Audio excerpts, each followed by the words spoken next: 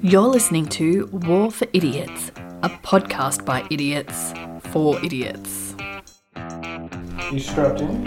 Am I strapped in? No, you're not. My microphone's on the floor. I'm just going to do some freestyling. Was that good to the headphones? Yeah, it's pretty good because I was recording. Hey, I just want to try.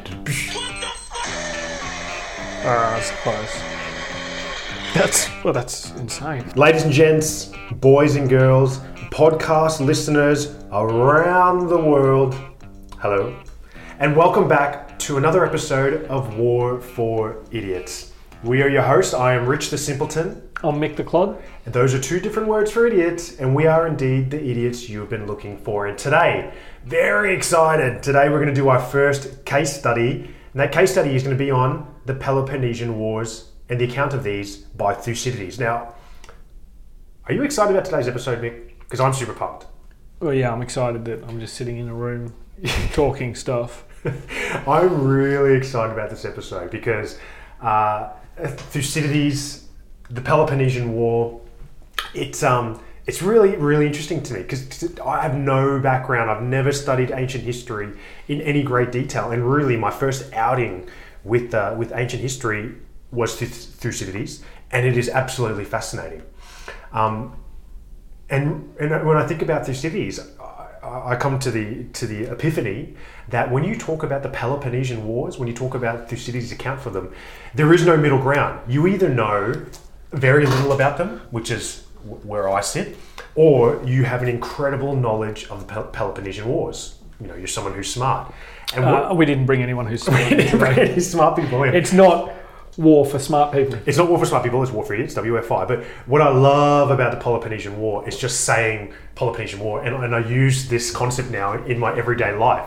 Like someone will say, what is your current thought on the new terminal that's going into the local city and how much money that's being spent on that? I'll say, after pondering, well, to be quite honest with you, it was good enough for the Peloponnesian War. It's good enough for us, isn't it? And people just assume I'm really smart because I said Peloponnesian, which is a really funny word. He also refers to his children as the Delian League, so yeah. Which is a joke you won't get unless you have read Thucydides. Yeah, that's right. Understand the Peloponnesian War. So Mick, how are you going this week? Are you doing well? Sure, I'm doing okay. I've still got the soundboard. Still haven't paid for the premium subscription yet for all the soundboards. So because we haven't got a sponsor. Because we don't have a sponsor and we're not selling enough of that merchandise. Yeah, and look, we are back with another episode. No one ever saw this coming except for us when we planned this episode. Yeah. But we're back, and we are indeed the Hamish and Andy of war. And in this case, that war that we're going to talk about is a case study for the Peloponnesian War. Now remember, we're here to talk about war at an accessible level. We're not discounting war by any means. We're not talking about an insignificance of war. We are making it more approachable for us. Idiots of the world. And we are keeping it real. 24/7. 24/7, 7 days a week, 365 days a year, and even an extra day on those crazy leap years, which I don't really know why exist. Don't think we've got one this year though. But that's us. Mick and Rich, keeping it real. I think we should start with a quote, as we normally do. I think you should read this quote in your British accent. I'm going to try a British accent. Now, if my wife is listening, she's going to cringe. Warning. Yes, because my British accent is terrible. And I'm doing it because it's a Shakespeare quote, okay? So here we go. The life which had been the tomb of his virtue and of his honour is but a walking shadow, a poor player that struts and frets upon his hour upon the stage, and then is heard no more. It is a tale told by an idiot, full of sound and fury, nothing significant. Man, you screwed the quote. What? Signifying nothing. Signifying nothing. You are the idiot on the stage. I'm the idiot on the stage. Look, I love this quote. We're not re-recording. I love this quote because I have no idea what's being said. I literally, physically cannot read and interpret this whilst I'm going. So I have no idea what it means. Arguably, you couldn't read. Arguably, I can't even read and interpret what it means. Was it even a British accent? It was an accent. It was an accent. But what the listeners don't find as funny as I do until I say this is that me and Rich did English as our undergrads together. Yeah. And we did a bit of Shakespeare in that. Yeah. And we still can't interpret it. I have no idea what's being said. Tonight...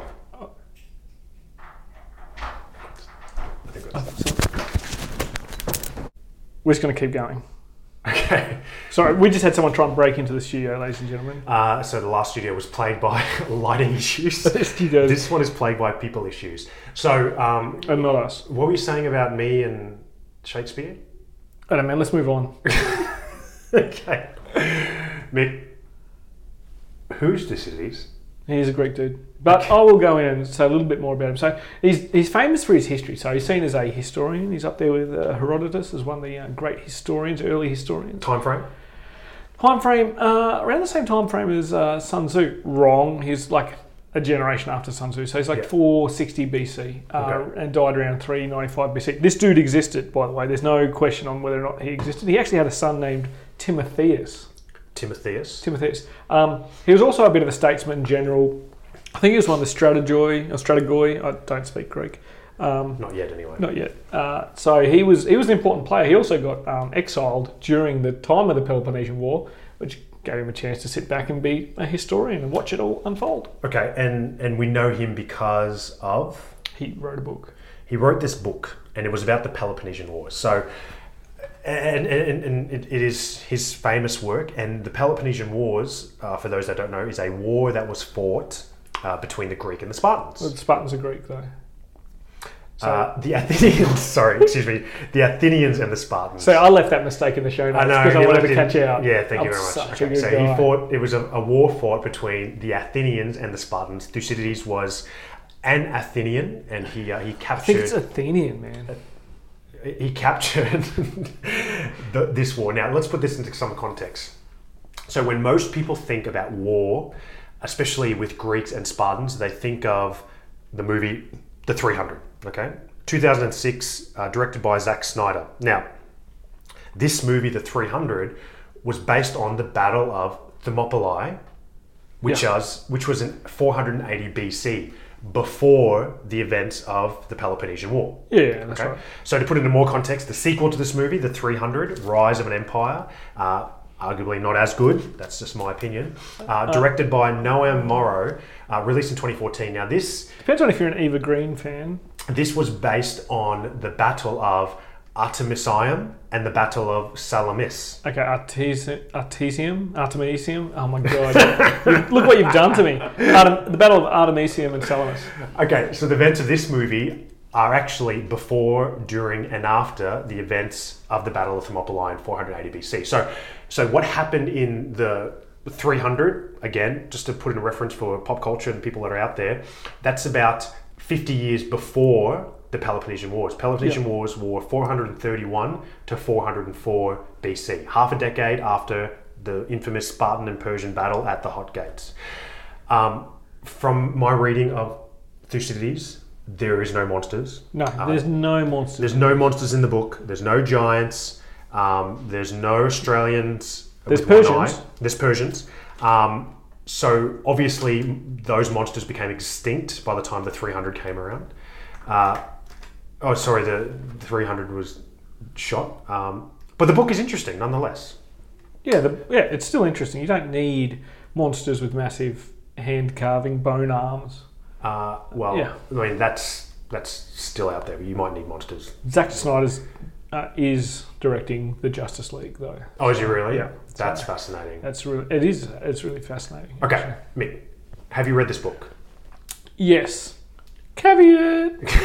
Okay, so I first read this when I was a teenager, thinking, what? You read it as a teenager? And I worked in a bowling centre, and there was literally not much work to do. Oh my god! Wow. That's very relevant. So if you were my boss, I don't really care if you're listening to this because I don't work there anymore. But yeah, so I read like a heap of the old Greek books. This was one of them. Didn't really understand it then. And then last year I bought it on some advice for some people that did the studies program that you and I are now battling through. So I now have a copy of the book. I read it. Our first assessment for our course was on Thucydides. Yeah. And obviously I've got a little bit more reading to do based on that assessment. Yeah. But it is it's an easy read if you find the right translation. Oh man, It was the absolute opposite for me. Look, I had not read it all. I've only read what I had to read, which is, what portion do we have to read, do you think, of the entire book? So by the look of your tabs, like a quarter of it? Not even a quarter, man. Like, you can get away. You only really get down into like the first 3 years of the war, I think, after Pericles dies. I've read a quarter of it. It's a 30-year war. Arguably, I think I've read the most infamous quarter of it. So, where a lot of people derive a lot of their quotes and stuff from, which we're about to get into. I found it quite the opposite. I found it really tough. What you see in it is that Thucydides talks or describes a lot of speeches that are given. Yeah. And man, if that's anything to go by, speeches back in ancient Greece, holy moly, went on for a very long time. If you like listening to Question Time from Parliament on ABC, for those Australians, or if you like watching people filibuster in the US, maybe Thucydides is for you. Yeah, that's right. For everyone else, just download WFI. Yeah, exactly. But look, don't take this the wrong way. That was just how I had a physical reaction to reading it. But what I actually read was actually pretty interesting. And the reason why it's interesting is because you have a really, really unique take in what Thucydides is doing. Now, you've got to remember, this guy is from 400 BC, a long time ago. But he is giving you not only a historical account, but he's making you part of the moment. And it really reminded me of Australian author Fitzsimmons. What's his first name? Fitzsimmons. Oh my gosh. Yeah. You know the one I'm talking about? I didn't see his name in the show notes. I would have boycotted this episode. Fitzsimmons, he's the Republican guy. He's a former Wallabies player. Yes, exactly. So he, when he writes... Peter Fitzsimmons. Apologies, you're obviously listening to this. If you listen to this show, when he writes, it's a fascinating approach to it because he gives you the historical context, but he puts you in the shoes of the people. He brings people to life. He gives them speech, and it really makes you feel emotionally attached to what you're reading, and that's very much what Thucydides does. He puts you in a historical context. Put it into a historical context, but the historical context is 400 BC. It's an amazing thing to be reading when you finally get into it. But I really think it's kind of like Clausewitz. I don't think you need to read all of it to understand. I think obviously that would help. But I think that if you can read a select part, but you really need to understand the context of what you're reading and why it's important, I think you can actually get quite a lot from Thucydides and his description of the Peloponnesian War. What's happening to the light? I feel like I just watched Panic Room? No. I feel like Panic Room. I watched Ghostbusters, the new one, the other night. Oh, yeah. It was pretty good, actually. It was pretty good. I've heard it's really, really good. Okay. We want to talk about a couple of concepts that come from Thucydides. Mick, take it away. So let's talk about the Thucydides trap. I'm sounding like you've killed my pronunciation. Thucydides trap. I am the Greek ruiner. The Greek ruiner. That is your name down at the local. Okay, so we're going to talk about the Thucydides trap. Thucydides trap as a concept was first coined by Graham T. Allison, who's an American political scientist at the John F. Kennedy School of Government at Harvard. Now, he wrote that he talked about it and describes the quote that Thucydides talks about, and that is, what made war inevitable was the growth of Athenian power and the fear which this caused in Sparta. Mick, can you please explain what this means? Yeah. So it's the idea of a rising power shaking up the established order already. And I think people who are following contemporary global politics can understand this in the context of some of those rising powers challenging some of the US-dominated hegemony. So back in Peloponnesian days, we're going to call them Peloponnesian days just because it sounds like a really cool teenage drama. When you say Peloponnesian, that sounds like a Greek teenage drama. It's like Heartbreak High, except in Peloponnesian. Yeah, Degrassi High. Peloponnesian High. Got it. Anyway, so Sparta was the dominant military power. Yeah, so they just finished their war with Persia. Yeah, they finished it.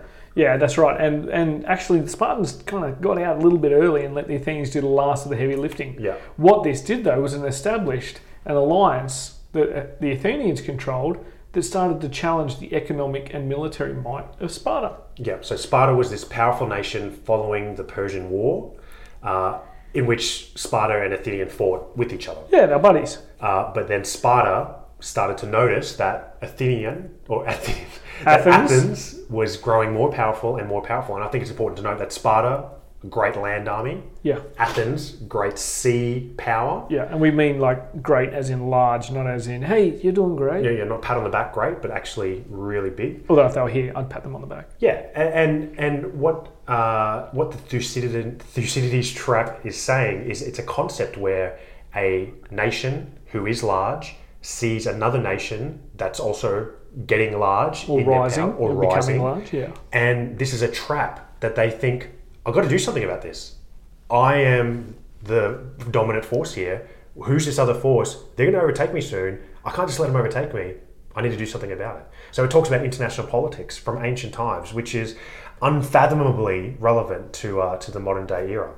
It is. It's, in fact, when we're talking about it being relevant to the modern day era, those people that are watching the confirmation hearing of Secretary of Defence matters. That's right. Chaos, don't call him Mad Dog. I've called him Mad Dog in one of my other podcasts. Probably not a really good move. He doesn't like it. That's a journalist term for him. Chaos was his call sign, and it was because Colonel has a good idea, which everyone thinks is funny.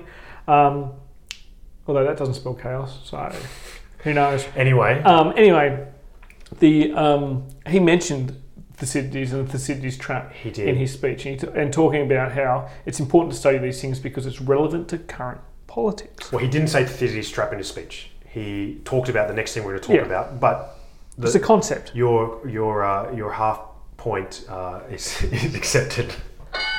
Excellent, thank you. So it's a really interesting concept, and really Thucydides is showing us here, and the concept of Thucydides trap is why do countries wage war against each other, and it can be as simple as the fear of another country. Now, I want to do some role playing here, and I'm going to use Mick. Mick is traditionally not good at role playing because he tries to be funny. So I'm gonna. Who you been talking to? I'm gonna try it anyway. Okay. Now this role play does not make much sense at all, but I just want people out there just bear with me. I promise that this will eventually make some sense. Now, Mick, I want you to play the role of a farmer, but you are farming mice. Okay. You are not an astronaut. You are a mouse farmer. Now, you have a large mouse farm, but you also keep cats within this farm as well. And the reason why you have the cats... I hate cats, so I don't understand farming mice, but I'll do it. Just focus. The reason why you have the cats is in case the mice get out of control, you're going to use the cats to round them up, okay? So you are a mouse farmer. You have cats. That's the start of the scenario. All right, listeners, just remember the episode when Rich told me to focus because I couldn't understand that I was farming mice and using cats to shepherd them. Hey, Mick. Continue. Mick, I noticed you have a mouse farm. Yeah, it's weird, but it's what I do. So I was thinking of starting my own mouse farm. Okay, that's a little weird, but sure. But hey, it's just going to be a small farm. What do you think about that? Well, if you keep it small, well, I think I can't really get in the way of your right to own a mouse farm. So if it's small, okay, cool. So the status quo has been changed only slightly. Yeah. But then, Mick, you start to notice, this is not me in character, you start to notice that this farm gets bigger and bigger and bigger. And I say to you, in character, hey, Mick, how's your farm going? Mine's going pretty good, but is that a steady state? Like, we're not seeing much growth? Mine's growing massively, man. My farm is massive. Maybe that's why I'm not seeing much growth. Yeah, well, mine is huge. Like, it's getting big. It's not bigger than yours, but my farm, I'm getting heaps of mice, I'm getting heaps of traction, I've got wheels, I've got heaps of those little water bubblers with the ball that they have to lick and the water comes out. Everything's going really well with my mouse farm. That's interesting. Things are going so well, I'm thinking of buying cats. What do you need cats for? I noticed you have cats. Yeah, because I've got more mice. Yeah. But I've got a lot of mice now as well. Not as much as you. So I'm gonna buy cats, but not as many cats as you. But I need cats to look after my mice. Why can't you just use my cats? Can't use your cats because what if my cats need to be used when you're using your cats? So I think it's fair if I have my cats, you have your cats. But don't worry, these cats... You use my cats. My cat's more important for my farm, right? Yeah. So you keep your cats for your farm. I'll get my own cats. And then we'll keep on moving on, okay? And then eventually my farm gets bigger. And then eventually I have the same amount of mice and the same amount of cats as you. I'm getting pretty uncomfortable with the situation. I was the dominant mouse farmer in the Peloponnesian. That's right. And I say to you, hey, Mick, I've got the same size farm as you. In fact, I think my farm's going to be bigger than yours soon. And I think I've got more cats than you now. So... Are you going to keep those cats under control? first of all, don't ask me a question. It's not my job as a role player. Got it. Secondly, I think you should get rid of some of your cats, because I've got plenty of cats for all of us, so you don't need your cats anymore. No, like I am the preeminent mouse farmer. Now, ladies and gents, that's end scene. I'll wait for you to finish your applause. but I think that... I don't even have applause on the soundboard. But I think that this simple cat-mouse analogy is a really simple way of looking at the Thucydides trap. I think it's really simple. It's extremely simple, but I think it highlights that, a nation has power. A nation's power has a military. And when another nation is trying to unbalance this power, and maybe not directly, but just by being just by being in existence with the same type of power in the same area, there's only room for so many cats. You know what I'm saying? Yeah. That's a cat call, and my cats are going to fight your cats. Right, and it's going to be the biggest cat fight the world's ever seen. Honestly, if we fought, it would be a massive cat fight. Yeah. But look, it's simple. It was a horrible example, obviously not realistic, but oh my goodness, I can't believe you found a cat one. But I think it defines the Thucydides trap. Why wouldn't I have a cat sound? It does. It defines it in a way that is different. And sometimes war is used to solve disputes between nations. And sometimes this dispute between nations is as simple as a power play. So that is really the Thucydides trap. Cool. Can we talk about something else? Because this cat farming thing is really it ate a lot of time. My mind. A lot of time. My mind brain is hurting with cats. Okay. I want to talk about something else that came from Thucydides, and that is the concept of fear, honor, and interest. Fear, honor, interest. When did you first hear this term before we talk about where we got it from this book? Oh, Mick, have you ever heard of the term fear, honor, interest? Yeah, but I read it. I told you before. I read 18 years ago. Got it. Okay. So you want me to reference a couple of months ago or 18 years ago? Let me set the scene. I really should pay attention. Mick is not being a very good player. I'm going to release my cats. Okay.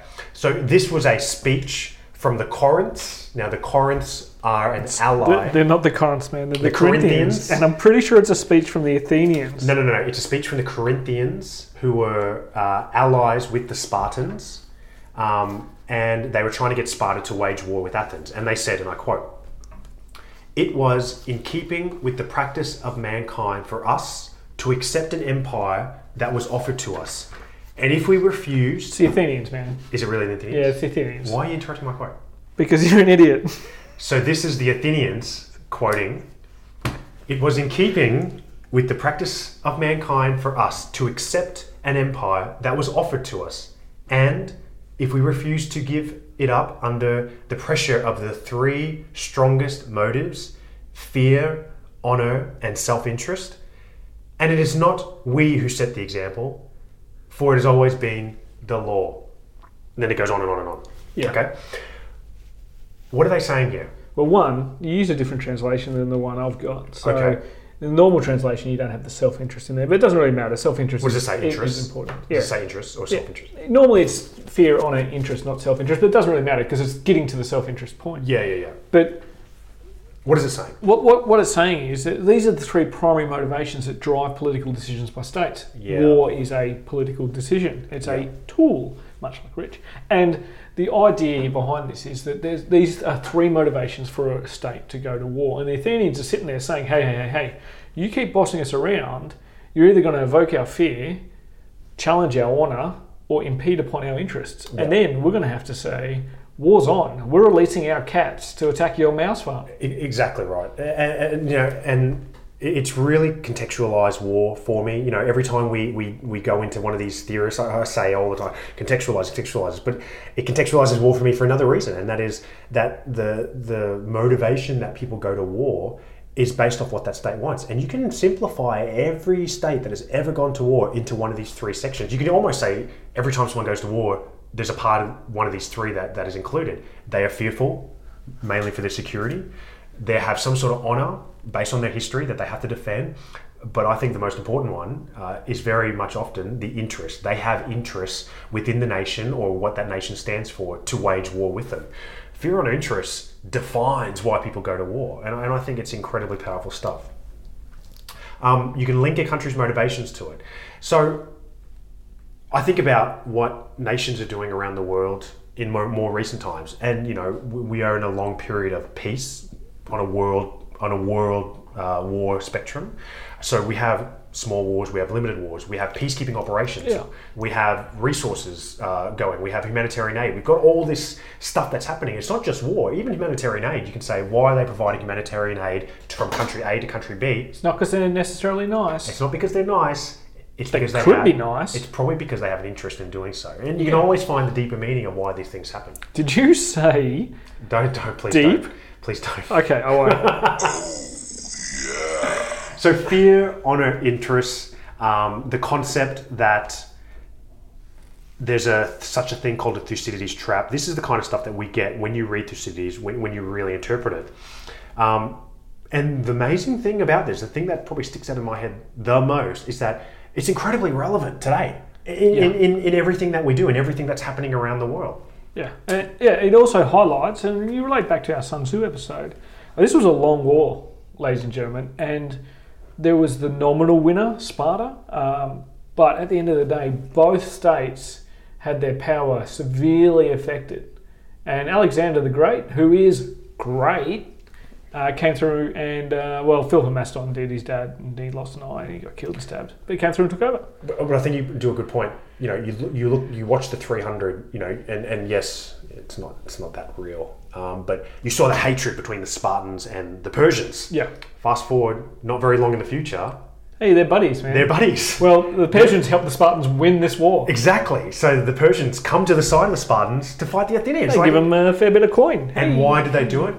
Because of fear, because of honor, because of interest. That is a full circle, ladies and gents. Please hold your applause to the end. Now, it's relevant to today. He said, hold your applause.